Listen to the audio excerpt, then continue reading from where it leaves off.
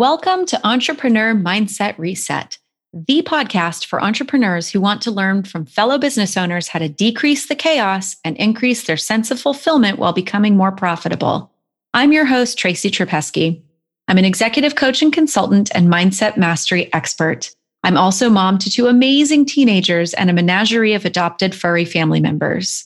In each episode, we explore challenges, opportunities, and actionable tips to help you move your business forward while staying true to your vision.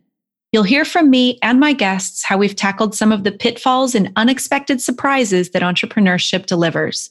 We're the real deal, and we're here to inspire and encourage you. Let's dive in. Hi, everyone. Thanks for tuning in today for our latest episode of Entrepreneur Mindset Reset, the podcast where entrepreneurs just like you and me share how they overcome obstacles to their success. In today's episode, I have the distinct pleasure of speaking with the unflappable Tanya Valdez, owner of Purity Spa and ONJ Modern Organics. In our conversation, Tanya shares her views on the importance of the gift of having and creating more time, trusting your gut, and putting your well-being ahead of all else. Tanya took a huge leap of faith in the midst of the last recession and purchased commercial real estate. Then she started Purity Spa in her tiny southern Idaho town and has grown and intentionally shrunk her business over the years. She shares how she created her own skincare line because she saw a gap in the market and filled it. Her clients kept coming to her after their treatments wanting solutions for when they had events to go to, but didn't want to look like they'd just had facial treatments. Her story is remarkable, and I just know you're going to love listening. Oh, and you don't want to miss what she says about chocolate chip cookies. So grab a beverage or a snack and settle in to listen to Tanya and her amazing journey. Tanya, thank you for coming today. I'm so thrilled that you're joining me. And I like to start each episode with the same question because I feel like it kind of helps people know where you are in the world right now. Okay. Where in the world is Tanya Valdez? Well, physically, right now, I'm in my living room in southern Idaho, Twin Falls, Idaho. But I'm sure that's not the only thing that you're asking, right? Well, I like to know do you location. Want me to get a little more into... Okay, location. Yeah. Idaho, southern Idaho, Twin Falls to be exact, which weirdly enough is only 75 miles from Sun Valley, Idaho. Big ski resort, Sun Valley. And we couldn't be more than 10 million planets apart as far as, we might be in a very close proximity, but as far as ideology and how things function, I mean, we're so far apart. So it's kind of fun to go up there and spend some time. Do you feel like you're going to another planet when you go to Sun Valley? It's funny. We actually, we're from Seattle, or, Washington's used to be home base. And so when we moved here as kids, it was such a shock to our systems to be in the desert where we had come from an ocean environment. And I always thought as I was growing up, oh my gosh, I want to go back there. I miss the trees. And I actually did miss the rain for a period of time. And then I went back to Seattle to do my training many, many years later as an esthetician. And the funny thing was, as I would drive to school in the morning, and it took me a couple of weeks to figure this out, I'd get to school and I'd be like, oh my God, I'm so nauseated. What is wrong with me? What is wrong with me? And as I think about it on my way home, getting nauseated again at the end of the day, finally it occurred to me, there's a lot of windiness and up and down with the roads. And then you can't see out. It's very blocked by the trees and they're so beautiful. But at the same time, I had become so accustomed to looking out at I can see everything. And I guess in its own way, I never thought of the desert and where we are as being so beautiful, but it does have its own type of beauty. So that was kind of a weird transition for me to put all of that together and then kind of miss, having everything flat where you can see it and you're just kind of going in a straight line. So it is a little bit different geographically, topographically, and definitely ideology, totally different. But I think after all, well, I would say the past 4 years, it's really nice to be in a smaller town, even though our town's grown. I do kind of enjoy that now. I like to get away, which we haven't been able to do much of for the obvious reasons, but it's kind of nice to be in this little, a much smaller environment. It's definitely, I think it's a little more conducive to being an entrepreneur with all the things that we have at our disposal now that we didn't have years ago, like doing this, so it does make it a wholly different ballpark now. Yeah. Do you think living in a small town, was it a big risk? So tell us a little bit about your business. And do you think that it was, did you take a huge risk to start your spa in a tiny town? Yeah, I would say yeah, because I did it when it was such a huge economic downturn. We bought our building and we have 11,500 square feet. So it's a big building. And it was sickeningly scary. So it was a huge risk because my thought was always, oh my God, how am I going to cover that overhead?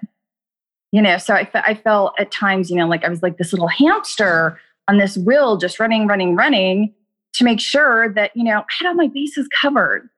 And so it was a lot of risk. But then, for me personally, I always think about, I can always accept or deal with the things that, maybe didn't work out and it was maybe considered a failure or it didn't go the way I wanted. At some point, I'll kind of put that away and I'll get that little golden nugget of whatever it was I was supposed to learn and move forward at some point, hopefully sooner as opposed to later. So I think that honestly, it's been so great to be able to do that here and learn and then grow and then move forward. But yeah, I'd rather do something and have it not work out, which thank God this did, than not do it and always kind of sit back and wonder. And I don't know that there's ever a great time. Like I said, I started really launching into, expanding when things were in such a downturn. I don't know if there's a good time to start anything really, because it's hard to perfect nothing, right? So you got to start it somewhere and move from there. So yeah, it's definitely been a learning experience constantly, always. Yeah. No stagnation. Yeah. For the entrepreneur, there's never any grass growing under our feet. There's always something new to explore or there's a challenge or, you were saying that you started up in the last economic downturn. So 2008, 2009, somewhere around then. Yeah. So one of the things that I advise my clients is, yes, be aware of what's going on in the economy, but don't let that dictate because there's a lot of money to be made and there's a lot of service opportunities that crop up when the economy tanks. I know that's a very privileged perspective, but it's the only way to get through sometimes is to be freakishly positive. Right. Well, I remember during the last downturn and, I was still working in a relatively small building, but knew that we were taking on this huge amount of debt by buying this very large building. And I was reading, it was some blog post and these gals were talking about, they were cosmetologists and they were doing hair and they were talking about, or there were moms writing in going, I can't really go see my hair person. I can't go see my skin person. I'm just doing all this at home. And then they were sharing all these tips and that's great.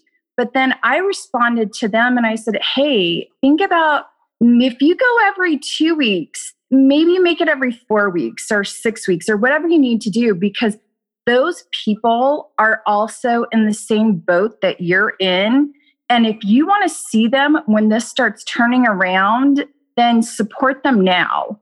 And I think we're kind of all experiencing, a little bit of that as we've gone through the past several years, particularly, in these shutdowns. That was a freakishly scary for us where we're a service-based industry because we're a spa. That's one aspect of what I do. And then the other aspect is, of course, having our skincare and our mineral makeup company where we're now expanding into body care and some more of the home goods, because we're, like you said, when you have those downturns, there is opportunity there, but I think you've got to be able to shift, Yeah. And it is a shift. And it's, I heard somebody say in these times, so at the time of recording, we're still in the midst of the coronavirus pandemic, and many of us on some level of lockdown in our states or counties. Somebody was saying, I'm tired of the word pivot. Pivot is so that horrible side of 2020. So we're really tired of that word pivot. But where are we going to shift, make small adjustments, and where are we going to double down? And one of the things that most of my clients and people in my mastermind groups have doubled down on service. And even if their income has dropped or not, they're still focusing so much more on service. And I was just thinking about, if you're doing a facial, for example, you're definitely not 3 to 6 feet away from someone's face. Exactly. So when did you start the mineral makeup company and the body care? Was that something that came out of, did you see a need for it, or did you get requests from clients? How did that start? Well, it was kind of both. The mother of invention is necessity, right? So when I started 800 years ago, because I think this is my 17th year in aesthetics. So when I started, I actually started out in Sun Valley, Idaho, as an esthetician up there, because I really knew that it's going to be a really high demanding clientele, meaning, they're coming in from New York or LA, or it's our regular clients that live there. So I knew that they would have a certain expectation of me, and I wanted to make sure that I could meet that expectation. So going through that process, I would do some heavy duty chemical pills to some of my clients, explaining, hey, you can't go home and put liquid makeup on because you could cause a secondary burn from some of the ingredients that are in those products. And of course, they would acknowledge that before they would leave. And then a day later, I'd get a phone call. Oh my God, you got to look at my skin. What happened? And I'd have them come in, I'd look at it. I'm like, and you can tell after you've done it for a period of time, you're like, so when you left here, what did you do? And then it's like, well, I had a party that I wasn't expecting, so I had to put a bunch of makeup on. I'm like, okay, well, there it is. I gave you the information. And so what happened over time, we came to realize, myself and the other esthetician I was working with, that's not going to work. You have got to listen to what your client's saying, even if they don't know what they're telling you. And what they were telling us is, I want these more corrective treatments, but I still want to leave here and go do whatever I want to go do, because I may not be here for a very extended period of time. Yeah, so they don't want to go into hiding for 4 days after. Yeah. So we had to hear that from them, or their red scabby face was going to be our new business card. And that didn't seem very appealing.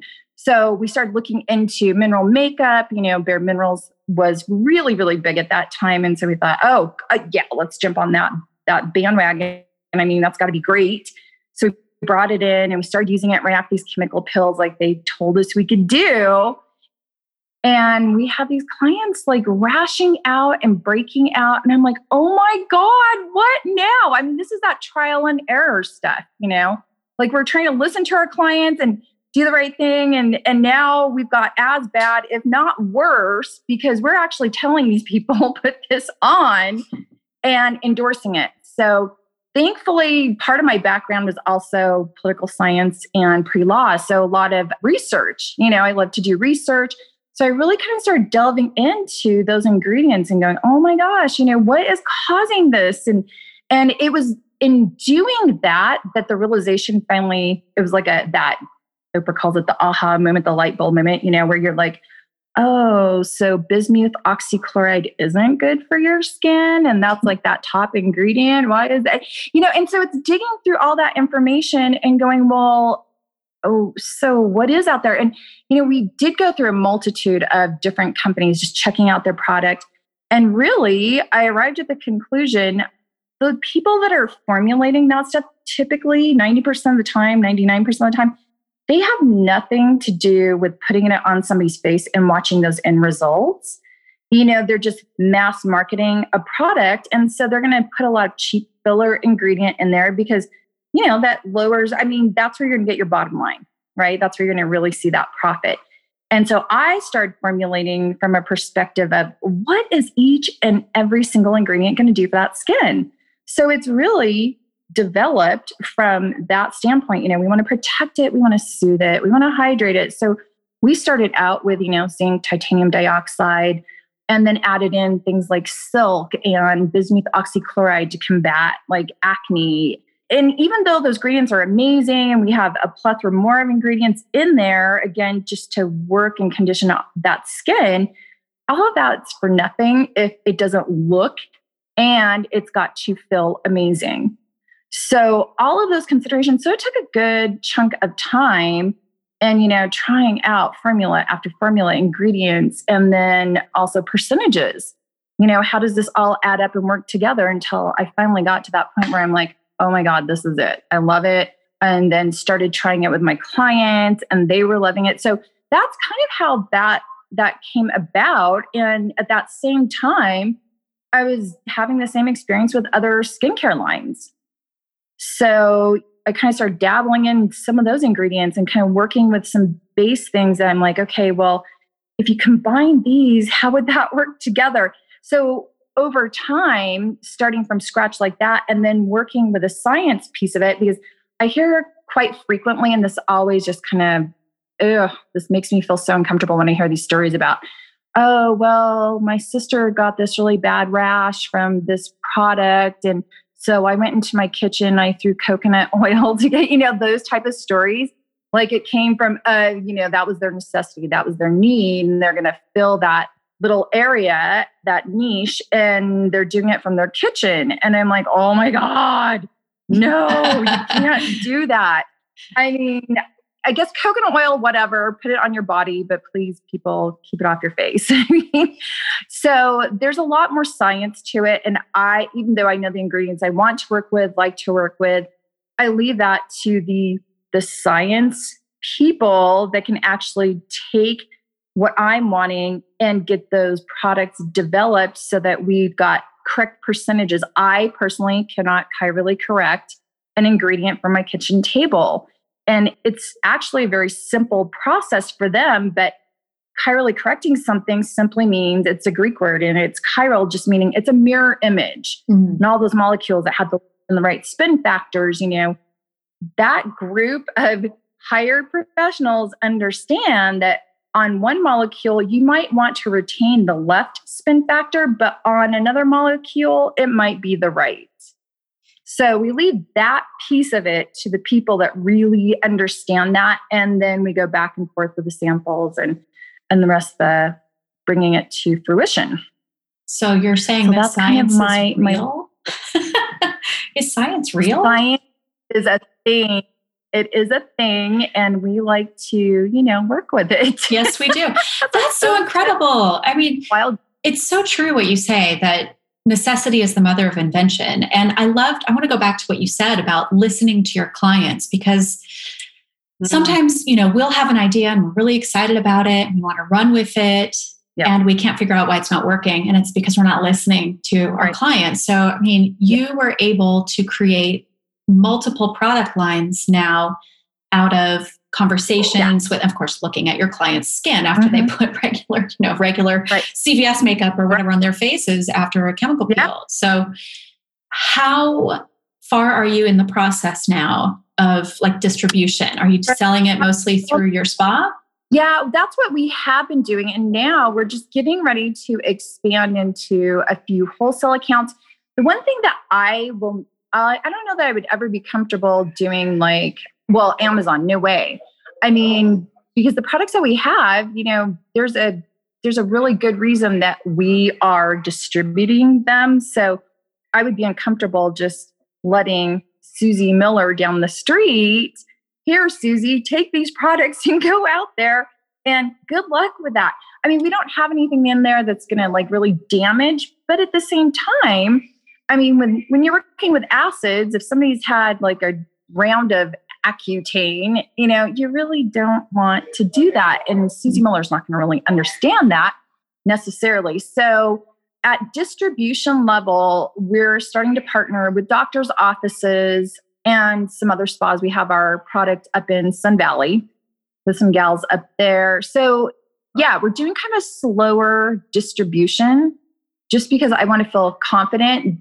Product in the hands of the wrong people, that really don't want to invest in the education piece of it, it's really not going to do them any good. And it certainly isn't going to do us any good. Yeah, that makes sense. So you want to have control over quality, over even the education piece. I think that's really interesting too, because it's not like going into the drugstore and getting some Neutrogena or Noxzema or something and slapping it on our faces. And you're talking about specifically formulated for particular issues with skin or for certain outcomes. Yeah. I mean, and I hate to tell people this, but lavender oil is not going to get rid of hyperpigmentation, those dark spots. I do love natural, and we do formulate from an organic perspective, but also we're not going to dummy down a product and not use an ingredient if it's not accessible to us in natural form. But you will never find those chemical irritants in our formulations. I mean, we don't do that. We're a larger part of an organic base. So the majority of our product is organic, but yet it's still very active and effective. Very cool. So where are you headed with all of this? Because I know when we were talking before, you were saying like down the road, you could see yourself moving away from the day-to-day of the spa and spending more time on the education side. So what is that? I mean, I think everything in 2020 is up for grabs. Yeah, right. Yes, up for grabs. That's what I was going to say. Though, because honestly, I think if there's one thing, particularly this past year has done for me as a business owner, entrepreneur, woman, it's really made me step back and go, okay, I've done aesthetics for so long and I loved it. And it's such a benefit to be able to see my clients' skin changing.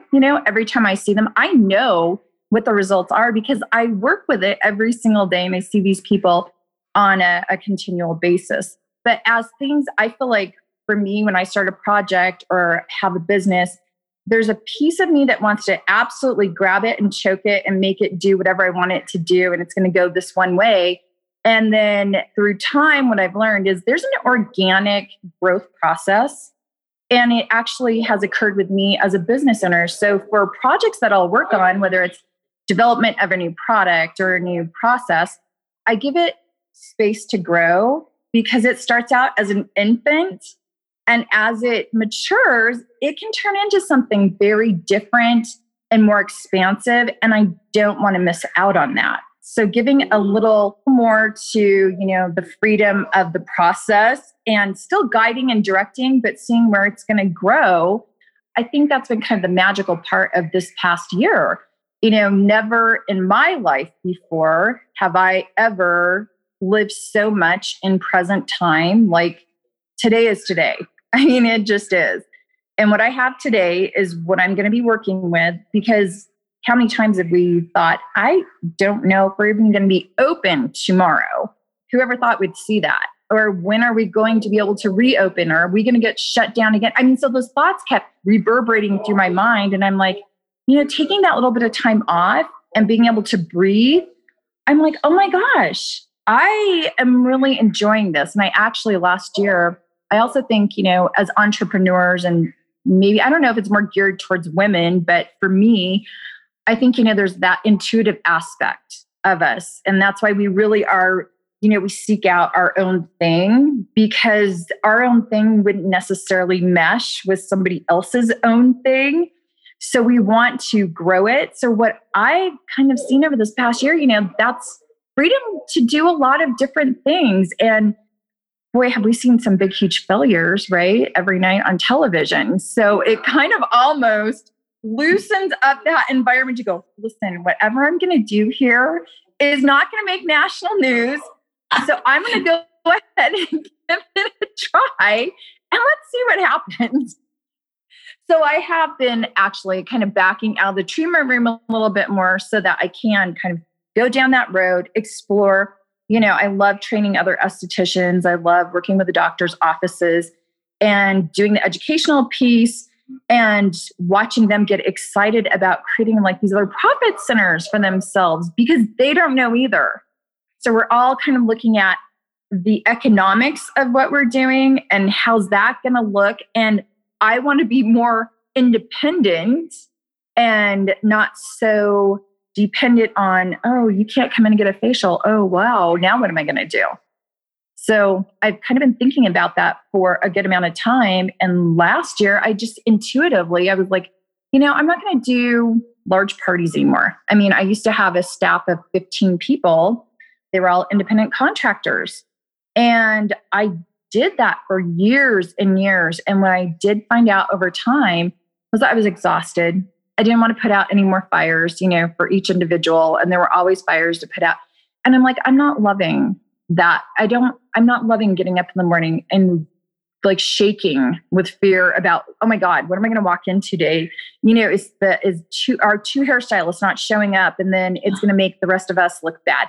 I really kind of started moving past that and started eliminating actually areas of our spa. So there are no more hairstylists.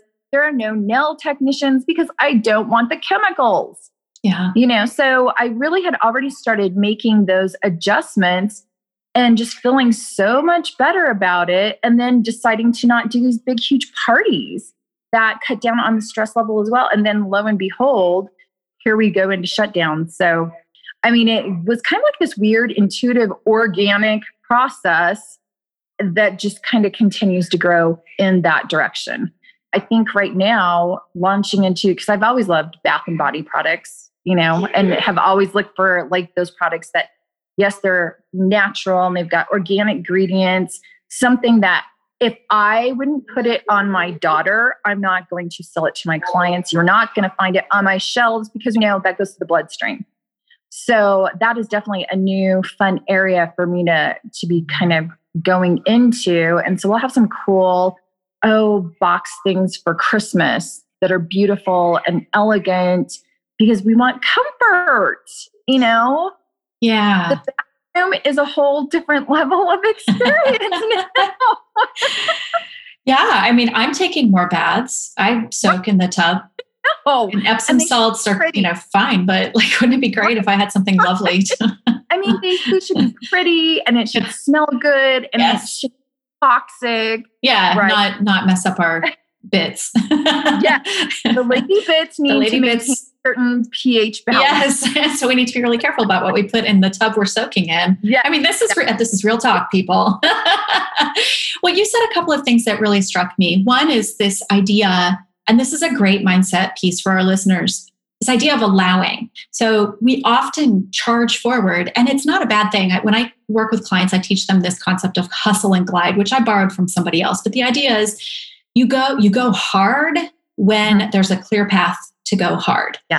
And you glide either when the path isn't clear or when you're starting to get tired, because it's not healthy for us to go all out all the time. And you didn't use the word allowing, but I'm going to use the word allowing, that you're saying that you're intuitively sensing and feeling your way forward. Obviously, you've got your business sense and you've got a great, handle on your skill set and the economy and all of that. But it's something else. It's like this knowing that's really hard to explain. Yeah. But if you trust it, it's the thing that will guide you forward all the time. It's just a matter of determining whether you're trusting something or your ego is telling you to trust something that's not really in your best interest. So, but the allowing gives you room to like breathe and to assess the lay of the land before moving forward. Have you always done things that way, or did you start doing that because you learned from something? I think it was a process. It definitely was a process. I think I've always been more intuitively directed. I don't know that I would have ever called it that. I think the best way, if somebody doesn't really understand what that means, it's just that, if somebody's saying something to you or presenting you as something, and that automatic in your body, you're like, no, your inside, it's just screaming, no. And you can't like intellectually put a label on why that is. To me, that is that gift of intuition. And I think most people have it. We just have learned to dummy it down, squelch it, extinguish it, get rid of it because it's not making intellectual sense. But then when you get down the road, it does. It kind of falls into place. So I can say that, for me, the times that I have had the biggest failures, epic failures, is going down a road that inside I was like, don't do that. No, don't do that. And I still intellectually, I'm rationalizing, well, no, but the money's better. And there's a clear path to this. And look how it just fell into my lap. But inside I'm like, no, don't, like, it feels bad. Don't do it. But on paper, everything else looks so good. And that would be ridiculous not to do it. And then I get down the road with it and I'm like, oh my God, why didn't I, work with what I tuned into? Even though I couldn't explain it to somebody else, it wouldn't make logical sense. And it's almost kind of embarrassing to go, well, I feel, and therefore I'm not going to, you feel like you've got to have something that's a little more hardcore, like a facts, a little more factual information. And I have found for me comes at the end of that road where I'm like, oh, geez. Oh, there's my proof. Yeah. Yeah. I'm very intuitive. When people ask me, like, how did I start my business? It's not recommended. I don't recommend that people do this, but I had people say to me, I don't know, 2, 3, 4 times, you should be a coach. And I was like, yeah, I mean, I had this corporate career and I have 2 master's degrees. And I just really feel myself like, really, no. And then the 4th time I've heard it, I was like, well, let me hire a coach and see what that's like, and then I the coach that I worked with said, yeah, you should be a coach. Right. I'll train you. And I was like, okay. And I had one person who said, I'll pay you. And I said, well, let me get an LLC and cover myself and, my assets. And what does that mean? Yeah, I didn't even know. So that's how I started my business. I had one person who said, I'll pay you. And I was like, you're crazy. I don't even have that skill set. That's so cool though. It is. And I don't always recommend it. Like people say, oh yeah, I wrote my business plan on a bar napkin. But I think as entrepreneurs, if we overthink it, we might never jump in. And so there's never, like you were saying, is there ever a perfect time? I don't think so. I think the time that you feel that like you can't stop yourself from doing it, that's the time to do it. I was almost going to say it's like having a baby. Yeah.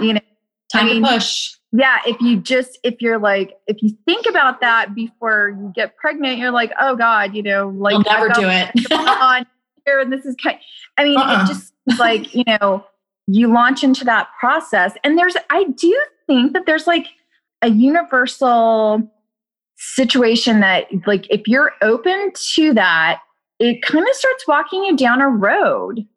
You're not really sure and intellectually doesn't seem to make sense. And it's like, how did you get so far from, okay, well, you've got 2 master's degrees.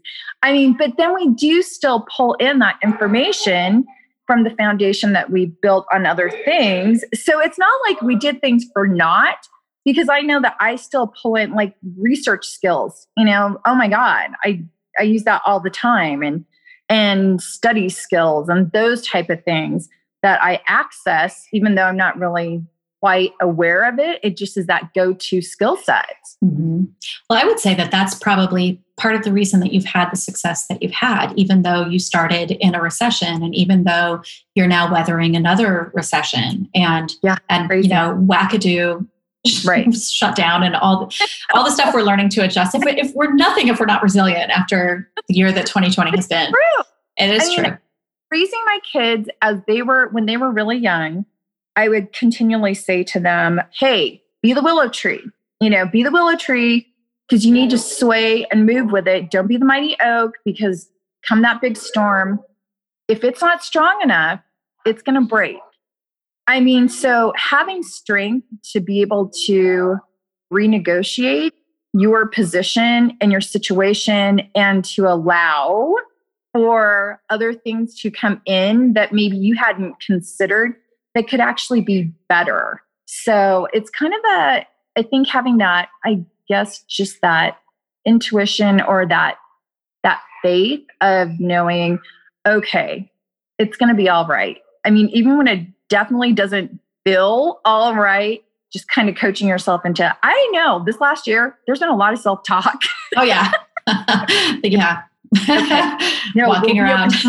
It'll be okay. We're all going to survive this. I mean, this is the other thing I think that happens, and it's really important, regardless of a crisis, right? Even outside of a crisis, if we can slow down, you alluded to this earlier too, slow down in order to speed up, because we will miss details if we're barreling through and we're not ready yet. If we're lacking clarity, if we're not really sure what the destination is. The destination, we're entrepreneurs, we're constantly changing the goalposts, but that can change a little bit, but you still need to be moving in that direction. If you don't know what that is that you're aiming for, I mean, I don't know what's going to happen. You're going to have a very expensive hobby, True. That's true. So what has been one of your biggest challenges, and have you overcome it? And if so, how? Oh my gosh. Well, one, it's like, I know which one. I know the biggest one. I think, okay, so maybe there's two, but one of the biggest challenges I think that drives, I think, most entrepreneurs, especially me, is that, that seeking perfectionism. It's like that. I mean, it's so hard for me to sometimes let things, it has to be good enough, because you can't perfect nothing. So analysis to paralysis, Yes. Yeah. I mean, so I think that's a really big, huge issue, is to understand that until you have that thing, whatever you're doing, whatever you're creating as an entrepreneur, until you have hands on it, or, you're actually delving into it and it's no longer just an idea, you can't perfect it. So to let yourself have that time period of, it's not going to be perfect at the very beginning, and that is okay, as long as you know that you're going to stay on top of it and keep perfecting each step as much as you possibly can and let it grow. Yeah. But if you plant those seeds, you can't water them and you can't grow anything. Yeah. So I think for me, that was one of my bigger challenges, is just to understand that there is no perfect time, and don't let my head take me from analysis to paralysis, because that's a rabbit hole that for me, it's not good to go down. I think that was like one of my bigger things to conquer. And I think the other one would be like boundaries, putting those boundaries in with like clients, or, even friends and family. And it's not, usually it relates back to time, like what are you doing with that time? Do I really have time to go do that thing? And am I sitting there seething about it because I said yes and I shouldn't have, because I've, and for me, it definitely is those boundaries, knowing when to say, hey, I'm out of balance right now. I know you want me to do A, B, C, and D, and I just can't. Yeah. And that, saying those words, that hearing me say that out loud, it still kind of freaks me out. It's like heart palpitations. Like, oh no, the perfectionist is inside dying just a little. I just can't. No, that's not in our vocabulary. But if I want to maintain health and sanity, which I didn't do for the bigger part of time that I've been working and being an entrepreneur, that's important for me now. I'm not going to compromise on that. Yeah. Brene Brown talks about boundaries a lot. And I saw an interview with her, and it stuck with me because it was kind of jarring what she said. She said, I used to be much more of a people pleaser, and I would say yes, and I would try to do that. And she's like, but I would be so resentful. So I'd be, I'd say yes. And then in the back of my mind, I'm thinking, I'm going to stab you in your sleep. Yeah. I'm so angry. Yeah. And she said, now that I'm more boundaried, I'm happier, but I'm also more compassionate. And I think it comes back to, I think this is challenging for probably all entrepreneurs. I know that it's very much like a female characteristic of having a hard time putting ourselves first. Yeah. We're not conditioned. We're not socialized that way. No. But I don't require a lot to recharge my batteries. I don't need to, it would be great to go off to a silent retreat. I'm not sure if I would like a silent retreat. No talking. I can do I don't need to run off to an ashram or do a yoga retreat or go, for a 5-day spa bender or whatever. I really just need 10 minutes or so, or, 45 minutes to myself without having to give. And then once I've taken that time for myself, I have so much more to give. I think we need to recharge our batteries. We need to fill up our own tanks, and then we have more to give. It makes us better givers and more honest givers. Yeah. You know, I think those honest yeses and those honest nos are really, they're hard fought. I mean, I feel like I was in my 40s before I figured that out. Well, I was in my 50s. I mean, I honestly, you know, working at a spa, and again, having taken on so much debt and constantly just worried about, oh my God, am I going to be able to pay that mortgage payment? How am I going to do this? There were years that I missed out on soccer games and things that my daughter did that she constantly reminds me of because she's 21. So she doesn't yeah, let's hope this is a phase. What she does know is that she doesn't want to do it like I did. And I understand that now. But at that time, I really didn't. And I just would be coming home after a 12 and 14-hour day of management and working in the treatment room and product development and all those things that go into being able to cover your overhead. And I would just be in tears. I couldn't tell you why necessarily until, well, a couple of holidays back, they were 14-hour days, like all the month of December, and these big, huge parties. And I'm so exhausted. And I hadn't seen my daughter in probably at least a week, you know, because she was doing her thing and old enough to drive and doing that. And I got out of work intentionally. I made myself leave, even though there were still things left to do. There always are going to be things left to do. So I could specifically get home to have dinner with her and hang out before she took off to where she was going to be that night. And I got home and her car was gone. Oh. And I walked in the house and I thought, you know, I was hoping, oh, maybe her dad took it, you know, to wash or whatever. I walked in the house and there was my husband. I said, hey, you know, where's Phoebe, our daughter? And he's like, oh, you just missed her. Oh my God. I walked into my bedroom. I sat on the floor and I sobbed. Oh. And I sobbed and I sobbed. And I got up the next morning and I kept going. And I think that I did that for so long. It was just that conditioned response to responsibility. And I've got people that need paychecks. And if I don't keep this going, you know, what's that look like? And now I feel like a much more balanced spot, even though she's off to college. But there's always time ahead. You learn from that and what your priorities are and where your boundaries are. And hopefully we teach our kids that. I think like you had mentioned girls, you know, how are we conditioned? You know, we want to please. And, you know, here we are, you know, in these helping industries. So even more of that coming from us from an organic standpoint. Yeah. It's funny. I use the word balance as a joke. Yeah. I don't believe in balance. Right. I use the word harmony, and I do that very intentionally because there's no such thing as balance. We're not, unless we are spending, you know, exactly half of our time at work and exactly half of our time with our family, we're going to constantly be out of balance. And I feel like it's selling us. I don't even know what kind of analogy I'm trying. It's a fairy tale. It's like a fairy tale. Yeah. This Cinderella and the guy's going to come and rescue you. There's no dude coming to rescue you. And if he is, you probably don't want him. Run. That's true.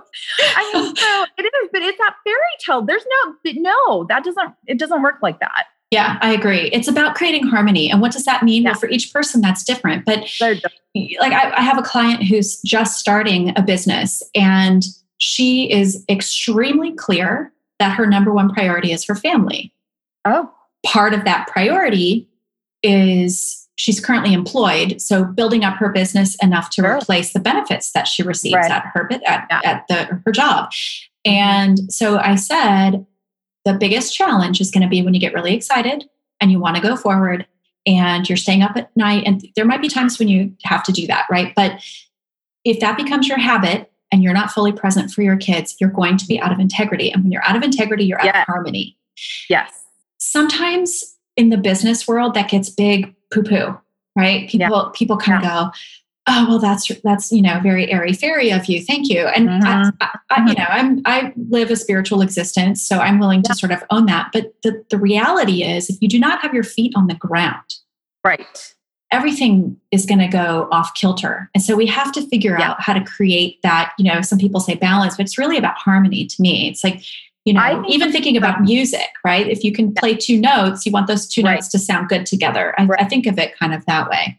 So I think that's a perfect way to put it, because balance does kind of give you this preconceived idea that there's this, it's like a teeter-totter, you want to balance it. You don't go too far down, too far up, you want to find some balance in there at some point. And it doesn't, like, life is going to throw you a curveball that is going to wreck that whole concept. But if you can do like what you're saying, find that harmony within yourself and what can you live with and without. That doesn't mean that would work for somebody else. But I love that you said integrity, because you have to know you've got to know where your lines are. Where are you going to draw those lines in the sand that you're just like, no way, I'm not crossing it. And neither are you. You're not crossing my line and I'm not crossing my line. Yeah. And sometimes you get there in a very difficult way, but once you arrive, it's like, I'm not going to compromise that again. Yep. And I think that's coming back to the slowing down and being very super present. I think there's a lot of things that this pandemic has taught us, but one of the big things for me is like, today's what we've got. I don't know what's going to happen tomorrow. Right. Any other time I wouldn't have known what was going to happen tomorrow, but I was, planning for it anyway and trying to control it. It was working out real well. But like, how do we get in touch with ourselves and recognize when we're not in balance or when we're out of harmony with ourselves or out of integrity? How do we do that? I have a grounding practice. I also feel really fortunate that, my wonderful husband can like give me a look. And it's the look that tells me he sees something on my face. And I know, it's amazing. And I'll come back and go, why are you looking at me like that? You're kind of creeping me out. And he's like, I don't know. Are you okay? Or like, how are you doing? Do you want some coffee? Do you want some tea? I'm like, why? And I'll realize, vodka. At 8 a.m. That's a good time to start with vodka. I mean, whatever it takes, man, but maybe herbal tea, but it's true. It's good to have something in place. How do you keep yourself from going off the edge now? Is it just, where that edge is, or? I would say now, because it is such a different time.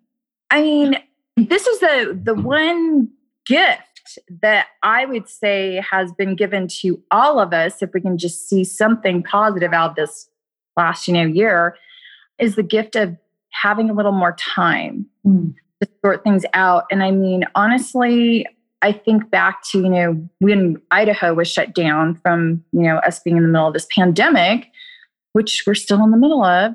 But when Idaho got shut down, okay, this is I'm going to like give you my dirty secret. Do tell. Does it involve vodka? Well, it probably should have. Or of the dirty laundry room closet of the at least mine anyways. I was kind of super jazzed when we got shut down. You needed a break? Were you tired? Yeah. Yes. No, you're not in a good place when you're driving by the mental hospital and you're like, oh my God, they're just there and they don't have to do anything. Like, people are taking care of them. And I was telling that to a friend one time. They're like, dude, that is a vacation. But we can't travel right now. So, I mean, that's kind of my little dirty secret. It was that time that, because my daughter had to come home from college and my son was home from college also. And he's hopefully finishing up here next semester. But nevertheless, they were home. And we got this little cool opportunity, this little window of time to just be together in a way that we hadn't, I don't even know when, because I started a solo practice. Geez, I think my daughter was, 9, 10 years old, 10, probably 10, thereabouts. And that's what she remembers of me doing, being on the run. So having that little bit of time, that carved out time, because I had said so many times over the years, oh my God, if everything could just slow down. If the world could just slow down for 5 minutes so I could get this thing done. I wanted the world to slow down so I could slow down. Well, be careful what you ask for. Right. Yeah. And then when I did get it, I'm like, oh, geez, okay. I'm kind of weirdly okay with this. I mean, I still felt productive because I would meet some of the other girls at the spa, not at 8 a.m. though, like maybe 11, 12 or whatever, and would work on a new website. And so we were still being productive, but I really was kind of beginning to see what balance or harmony would look like, and that I had not had that. And now I'm not willing to ever not have that again. And I don't know that I've ever in the past 17 years spent so much time just running outside and breathing fresh air and just getting 10 minutes of sun and just kind of regrounding myself, you know, and everything gets crazy. When 9/11 happened, which you were how old were you? You were tiny, you were little. I was really little. I was 27, 26, 27. You were a baby. I was. You were still a baby. And that was not even started covering gray hairs yet. Right? That was a freaky, bizarre time where I was in DC. Yeah. Oh, yeah. Right. There we go. Mm-hmm. Freaky, scary. And oh my God, what does this mean? And what's next? And, after gorging on so much news and making myself sick, keeping the news on all night so I could wake up at weird hours and just check and see if everybody was still here. Mm-hmm. I finally one day just shut it all off and went outside, and I just had to plant something.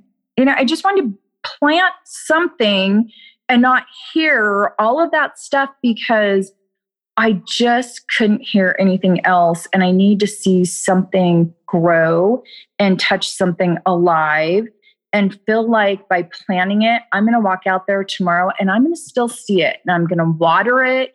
It gave me a sense of grounding, and I still kind of do that. My yard is looking like a forest. In the desert. Nice. Right. And then when it started getting cold here, oh, by the way, we just got our first snow today. When it started getting cold here, I was telling Michael, who's still here, getting ready to go back to Boise, and I said, oh my God, we're going to have to start moving it inside. We've got to go to the nursery and start getting plants for the inside because I'm going to have to do the same thing. Yeah. This year's not over, and I still have to touch something living, and seeing it grow and all of that gives me a whole different sense of where I am. Just kind of coming back to that center. And to know yourself. I think that's something that we pay lip service to, but to recognize what your needs are and to take care of them. When the shutdown happened, I had all of Q1 and Q2 booked out for lots of live events. Lots of live workshops with 20, 30, 40, 50 people in the room. Of course, those had to stop. It was 80% of my projected revenues for the year, about the same amount of work, and plus client creation. Yeah. So I didn't get scared. I got curious. And it almost freaked me out to be that calm, but it was this universal shift that the whole world is sick. And if you're not sick yet, each country is moving that way. And, and I was like, I can't sit inside and look at my Twitter feed anymore. And I'm definitely not going on Facebook. So I went out to the garden, and we're on 2 acres here, and we have, some of it is grass and some of it's wild. We have a pretty good sized vegetable patch. I took over more land and dug in the dirt and planted a bunch of stuff. I just stuck a whole bunch of seeds in the ground to see what would happen. We had a pretty good, it was a weird year, but we had a pretty good harvest. During that time, I was able to figure out what I was going to do next. And the first thing I dedicated myself to was getting out to the garden every day, even if just to look for seedlings, just walk outside for 5 minutes. To ground myself and, I grew up in the Pacific Northwest. We love being outside. It's just, the ocean, the sea air, all of it. All that fresh air and all the trees. And, it's so healthy for us to take that time. And, we can exercise, we can do all these great things. We can check all those boxes. But what about, I'll ask my clients, when was the last time you sat with your butt on the ground and your back against a tree and you did nothing?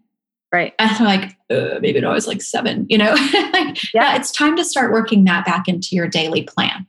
Yes. If you don't like dirt, don't sit in the dirt, but be outside, do nothing, That soul connection. I planted, and I don't know why I keep planting these trees, but I do. But we probably have, I think, 3 or 4 curly willows. Oh, I love that. Yeah. And I love them. I love them so much. I'm not sure. It's the willow tree thing, right? It's like sway with the willow. Bent but not broken. And yeah. The wind comes up. And then when those limbs do come down, I mean, I'll take those little twigs and I'll make them into like little willow balls or whatever. I mean, there's just this constant repurposing of all of that. But sitting underneath those trees, for me, feels so magical and so grounded. And then I'm okay. It's like a soul salve. You used that the other day, soul salve.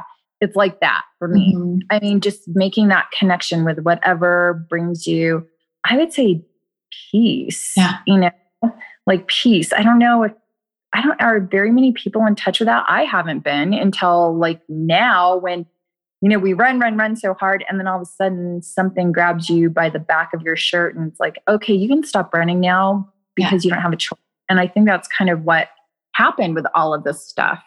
Yeah, I agree. And I think that I hope that people are paying attention and getting more back, out of their heads and into their hearts and spending more time paying attention to their thoughts and to their feelings that come after the thoughts and like the sensations that are around them. We may not have psychic abilities, but we all have intuitive sense. Yeah. And a lot of it is from observing. So if we can slow down and observe and take our time, like we have a thing in our house. So we have a recently repainted kitchen cabinets. So our new motto is slow TF down. But I think it's a great life metaphor. Yes, absolutely. Just slow TF down. And of course, my teenagers appreciate that. Well, this has been such a rich conversation. I feel like we could go on for hours. We probably need to check back in a bit, and do another episode. I would love to hear from you. This is a question that I'm going to ask everybody. Do you have your 3 best pieces of advice for entrepreneurs who at any stage of entrepreneurship, but maybe particular focus of like kind of in the beginning and then when things get rolling? I would say in the beginning, well, this is going to go all the way through though. Trust your gut. Mm-hmm. I mean, really trust your gut. And I would say number 2, if you've got this great idea for a great product or you're going to do this great thing and then you start looking around and, oh my God, somebody else has done it, now you're all sad and it's like, oh, I can't do that too. Just remember there's more than one chocolate chip cookie. So perfect yours, right? Perfect yours. And I would say the third thing is don't be afraid. I mean, well, you're always going to have a good amount of fear just because we're geared like that. But don't let that prohibit you from doing what you feel you need to do in that situation. And typically the intellectual part will follow, but trust your gut. Yeah. I mean, trust your gut and go for it. Go for it. And remember the chocolate chip cookies. I mean, it's so true. Like I have to remind myself sometimes that there might be people doing what I do. Mm-hmm. This podcast is a great example. Like, doesn't everybody have a podcast now? And shouldn't we all be doing video instead? But nobody delivers my content the way I do. Right. We're all going to have a different perspective, and our message and our perspective will resonate with some people and not with others. And that's okay. The more that we can put out there in positive energy and sharing our gifts and sharing our experience, the more of a difference we can make. And the ripple is, it's infinite possibilities of how far it can reach. Yeah. Yeah. And you know how you're going to change somebody's life in such an amazing and positive way unless you really take that leap of faith, because that's what your gut's telling you to do. And just keep it moving forward because you can perfect it as you're going through the process. Yeah. But there's lots of chocolate chip cookies. And some are better than others. So it's all good. Some are way way better. Some even be out there. Well, and that's why we're going to make the best ones. So Tanya, how can we support you? Like, where can we find you and how can we get the word out for all the good work you're doing? So I think, the best way to support me, I'm jumping back into social media. So you'll have all my social media contact stuff because I haven't quite jumped back yet. Well, I'll put it in the show notes, and so people can click that way. Yeah, okay. And so visit me on social media because I had to stop doing that. I just couldn't see all the, that was not in my heart and soul anymore. And now I just feel like everything's kind of like this really amazing reset, new beginning. And so I'm going to start popping back on there here in the next month or two as we kind of get that set up and we're moving forward.